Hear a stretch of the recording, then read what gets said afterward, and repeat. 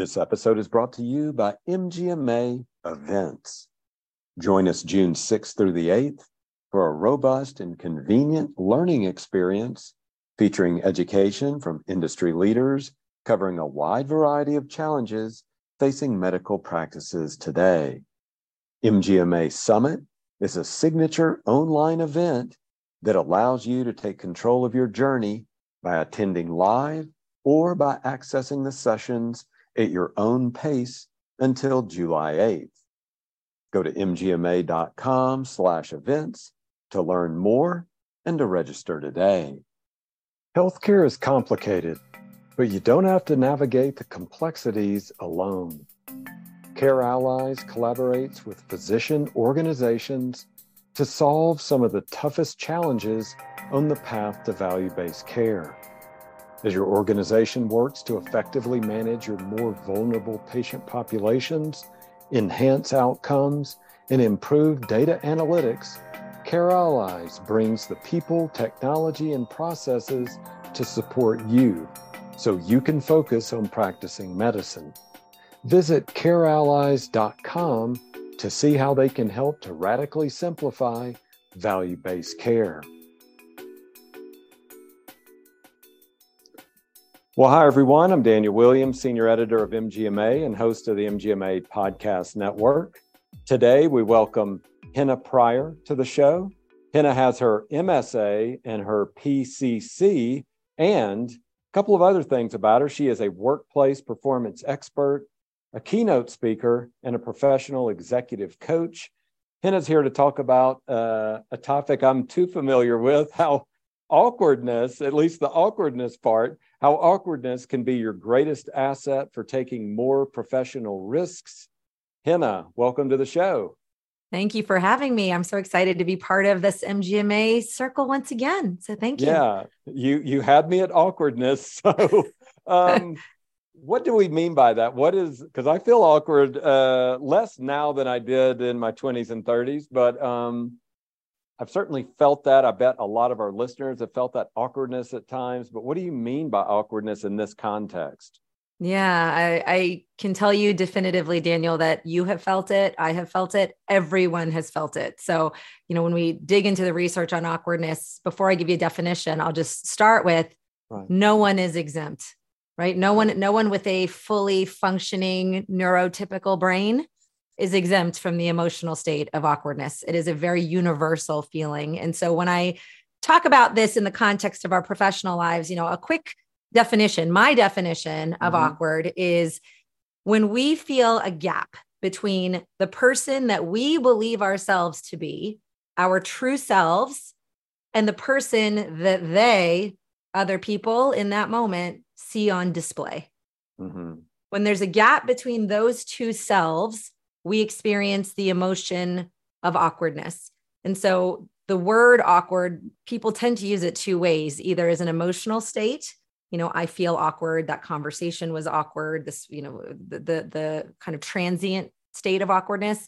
And then there are other people who describe themselves as awkward as a personality trait, right? Okay. I am awkward. I am socially awkward.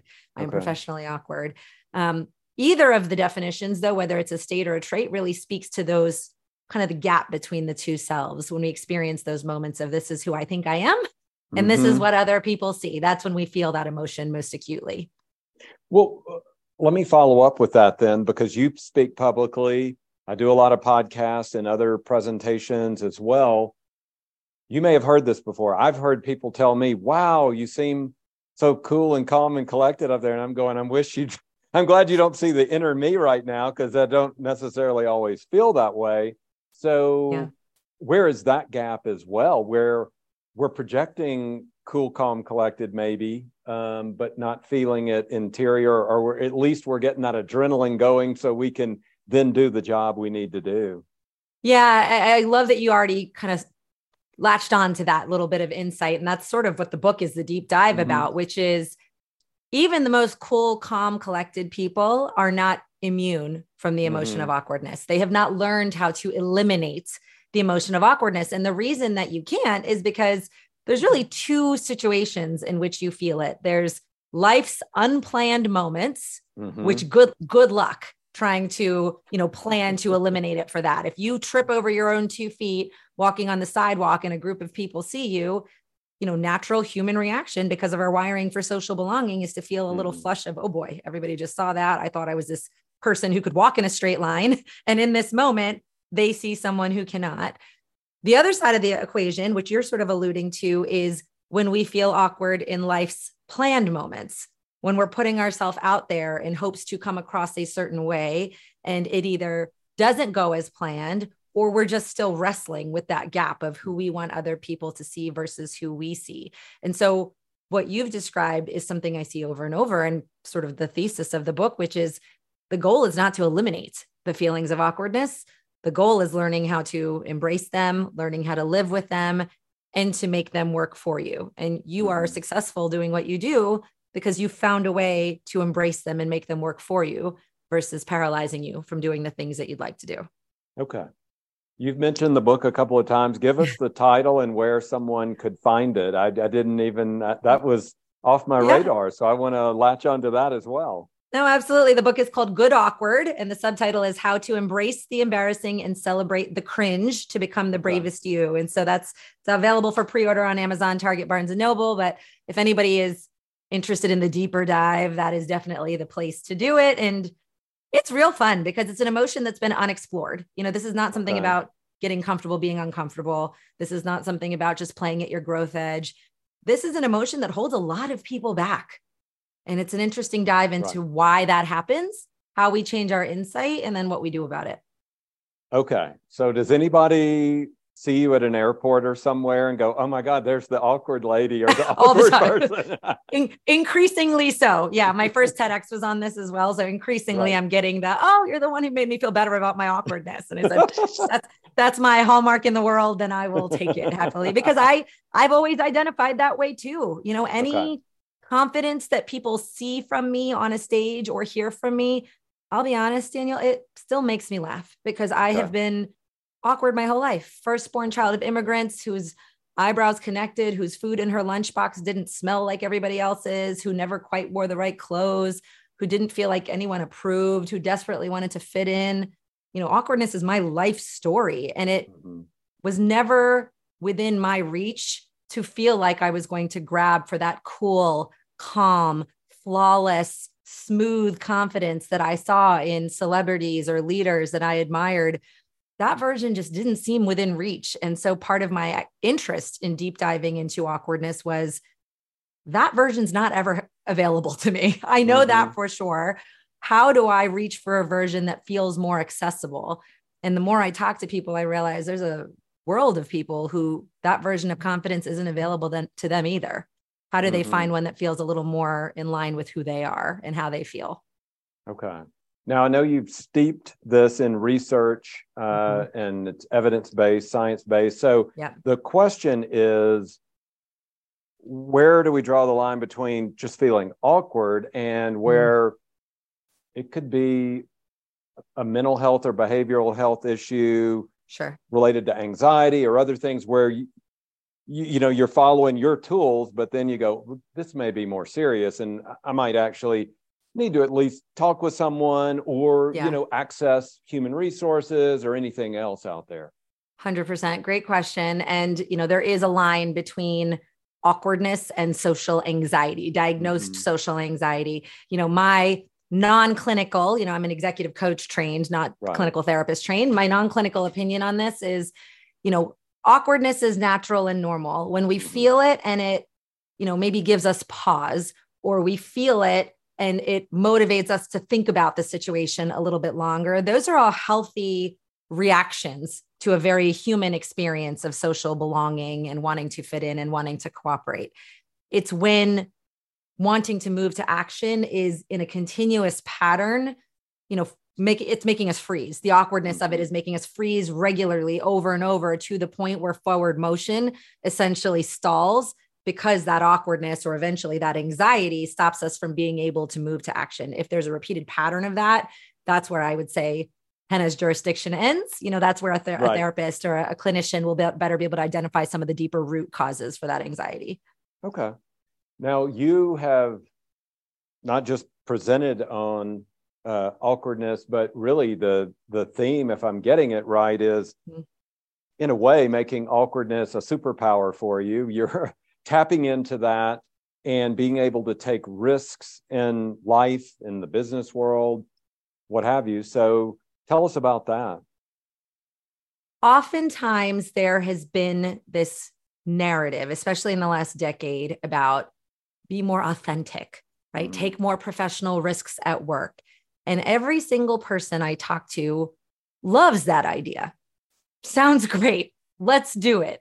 And what I get frustrated by, and I can see that my clients get frustrated by too, is, you can say that over and over, but if there is a massive boulder in the way to that success or that achievement, if there's an obstacle to that and we're not addressing the obstacle, then it actually adds a layer of guilt or shame to people of, I want to be authentic. I don't even know how to be authentic. I want to take more professional risks. Why can't I just do it? Everybody tells me I should. And so what I started to observe was not only was that stuff difficult to do for some people, but then they were adding a layer of shame, of guilt. Why am I not doing these things? To me, zooming out or backing up a little bit to say, what is the obstacle in the way? And one of the main obstacles I identified to authenticity, to risk-taking, or even true vulnerability, one of the obstacles to that was the inability to stay in the awkwardness a little bit longer, or to get friendly with it, or to understand it. And so the role that this knowledge, this understanding plays is, hey, if you've got those aspirations, those goals, you want to take more risks at work, you want to be able to say the hard thing, you want to zig when somebody else is zagging, we can give you all the advice in the world about how to do that. But if there's a couple major mental blocks that have never been sorted or addressed, it will never feel good, ever. Okay. So I really like to spend time addressing those first. And that's what we set out to do. Okay. Well, let's follow up with that then. Why is it difficult? Or why do people have difficulty and organizations have difficulty in taking risks in their lives? And help us give us an example of a risk that someone could have an impediment in taking, and then going ahead, taking that leap and taking that risk. Sure. I'll give you an example of what could have been a risk that failed, that could have failed spectacularly, but ended up working out, right? So this is a true story. My girlfriend, Melissa Jordan, she is a very high up in marketing. In March, she applied for a job that she sort of perceived to be a dream job. It was a little bit outside of her experience level. It was a reach, but she applied for it. At the time, she had some turnover on her team. She put it on ice. She said, you know what? I'm not even going to pursue it. I'm going to stay. They reached back out to her in July about an even bigger role, a VP level role. And she said, every part of me was thinking, that is setting myself up to fall spectacularly on my face, to even put myself in contention for this. I don't have the skills. I am not qualified. But she shared with me that just the day before, she had seen one of my posts about embracing the awkward as a means of risk taking. So she said, Henna, you know what? I took that with me. I took the interview. I went into the interview, didn't have half the skills they were looking for. But she said, in the section where they asked me to describe myself, sort of the about me, I brought the absolute worst, most ridiculous, awkward childhood picture of myself that I could find. And she said there was 50-50 chance they were going to think I was insane and wasn't taking this seriously. Or, and this is what she did, she said, I'm sharing this with you because I can say with certainty that if I can show you this picture, that any risk I take on the marketing team is one that I'm willing to take, right? I'm willing to shoot my shot. I'm not willing to play small in order to avoid looking foolish, because look, this is as bad as it gets. She got the job, right? She got the job. She is now VP of marketing at Sprout Social. And so that's a risk that could have gone either way. It could have blown up spectacularly in her face. She felt extremely awkward about trying it, about doing it. It could have been embarrassing. It could have made the whole room cringe, but her willingness to shoot her shot and stay there actually is what got her the job. She won it over more qualified candidates because of that willingness to put herself out there in that way. So it works if you try it, try it every now and then. Okay. How then do you change your mindset so you become a risk taker, so to speak? I'm using the language that I saw that you were using. I'm not sure if that's even the right way to say it, but being willing to, stand up, stand out, take a risk, apply for that job, defend your proposal, whatever it might be, as opposed to just fold or never even get up to the plate, so to speak. Yeah, it's honestly, it's a two-pronged process in order to get there. So risk taking is absolutely the goal. You know, the subtitle is to become the bravest you. So whether that's micro risks, you know, being able to raise your hand in a meeting when you're really unsure how this comment's going to land, but being able to do it anyway, or it's a big risk, right? Going for the big job, saying the thing that's really hard, speaking up for the underrepresented person in the room, not sure if how that's going to go, right? It kind of doesn't matter the size of the risk, but it's two-pronged. The first, you touched on it earlier, which is creating the space to have some significant mindset shifts. And so, in the first few chapters of the book, we go through some of these ideas, these mental blocks that people hold. You know, awkwardness is only for the emotionally weak and insecure. Awkwardness is only for people who are fragile, right? And unable to handle life's tough moments, right? There are some mental myths and blocks that a lot of people hold around this word, around this emotion. When they feel this way, I must not be competent enough. I must be inept. I must not be worthy of this room, right? So it's really spending time examining a series of mental blocks. So that mindset shift, that awareness, those insights, that's part one. Part two is conditioning for awkward. And I am very hell-bent on this. And the data is very clear following the worst of the pandemic. Social muscle can atrophy the same way physical muscles do. So if you went to the gym for a year straight and then you didn't go for a year, that's going to suck when you go back. In the pandemic, a lot of us, even those of us who would never have identified as awkward, our social skills by requisite, they started to atrophy. We got out of practice. And so what we needed to do as a collective, as a human, as a universe, because we all experience this, is regain our footing, rebuild our social muscle. Now, if some people were starting from a higher plane, they don't struggle as much with this. Others are starting from a different starting point. But for all of us, the opportunity is mental muscle requires conditioning the same way physical muscle does. And so are we building in practices to condition for awkward? At work, that could be role playing, that could be bad idea brainstorms at the top of the meeting. It could be, speaking up in smaller stakes moments so that you feel a little more equipped to do it in a bigger stakes moment. But without the conditioning, much like you wouldn't pick up a 400-pound barbell, you're not going to do what you need to do in the moment where it counts. The awkwardness is going to stop you otherwise. Okay. So a few more questions then. Yeah. So you've conditioned yourself, you've built up those social muscles, et cetera. You're taking risks. Where does risk cross the line where you just become captain of chaos and you're just taking every risk and, maybe not even following through? You're just I'll apply for that job and I'll do this and I'll do that. And then maybe you've even lost focus. So we want to have, if I can say this, focused, awkward risk taking, as opposed to I'm just tilting at windmills and throwing stuff out there that may not even connect with who I am as a person. So where do 100%. Yeah. You're exactly right. I mean, I am not here to suggest that we throw ourselves into the, sharks of swirling awkwardness willy-nilly, right? This is ultimately, awkwardness is an emotion of discomfort. It's not something people crave the feeling of. What I'd love for people to get better at is embracing it, befriending it, getting used to it. But ultimately, it is it's an uncomfortable emotion, and it's really no way to shake that. What we're not trying to create is an avoidance.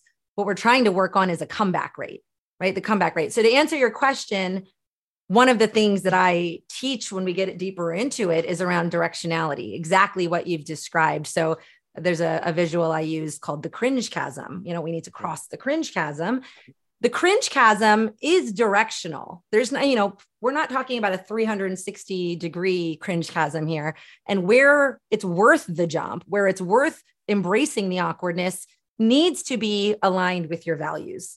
That's when it's worth putting yourselves in the planned moments where awkwardness is likely to occur, where it's going to be invited. And, people in the professional development spheres talk about values a lot. I'll be honest with you, when people have those conversations, I tend to start yawning and zone out because I'm like, oh God, here we go. Another question about values. Here we go again.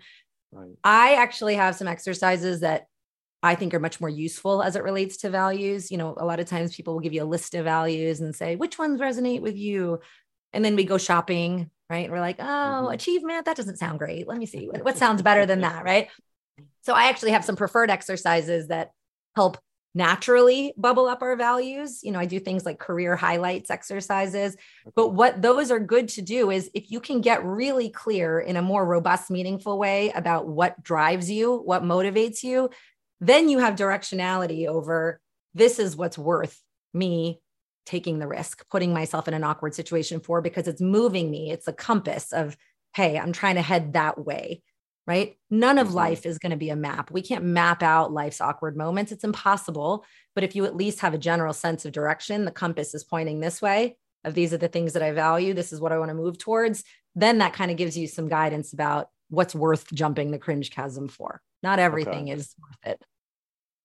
I love these catchphrases. Do you have cringe chasm trademarked? Is that I don't. I should. Yeah, it's in the book and it's in the TEDx, but no, I should see if I could trademark it. But it's just my fun way of describing that moment. I mentioned the gap between your two selves. It's that moment where you're standing at the edge going, I'm here, but I want to be there. Right. And part of me getting over there is just being willing to feel awkward for a short time, but not a long time to get over there. And that's how we get to the improvement side of things. Okay.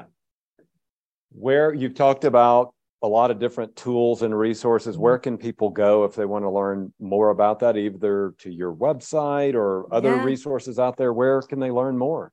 Yeah, absolutely. As it relates to this topic, there's a TEDx that's publicly available for folks to get a little bit of a different deep dive into it, in addition to what they watch on this replay. And the book, I feel really proud of it. It's available for pre-order, but more than just being full of those kind of mindset shifts that I mentioned, which is part one.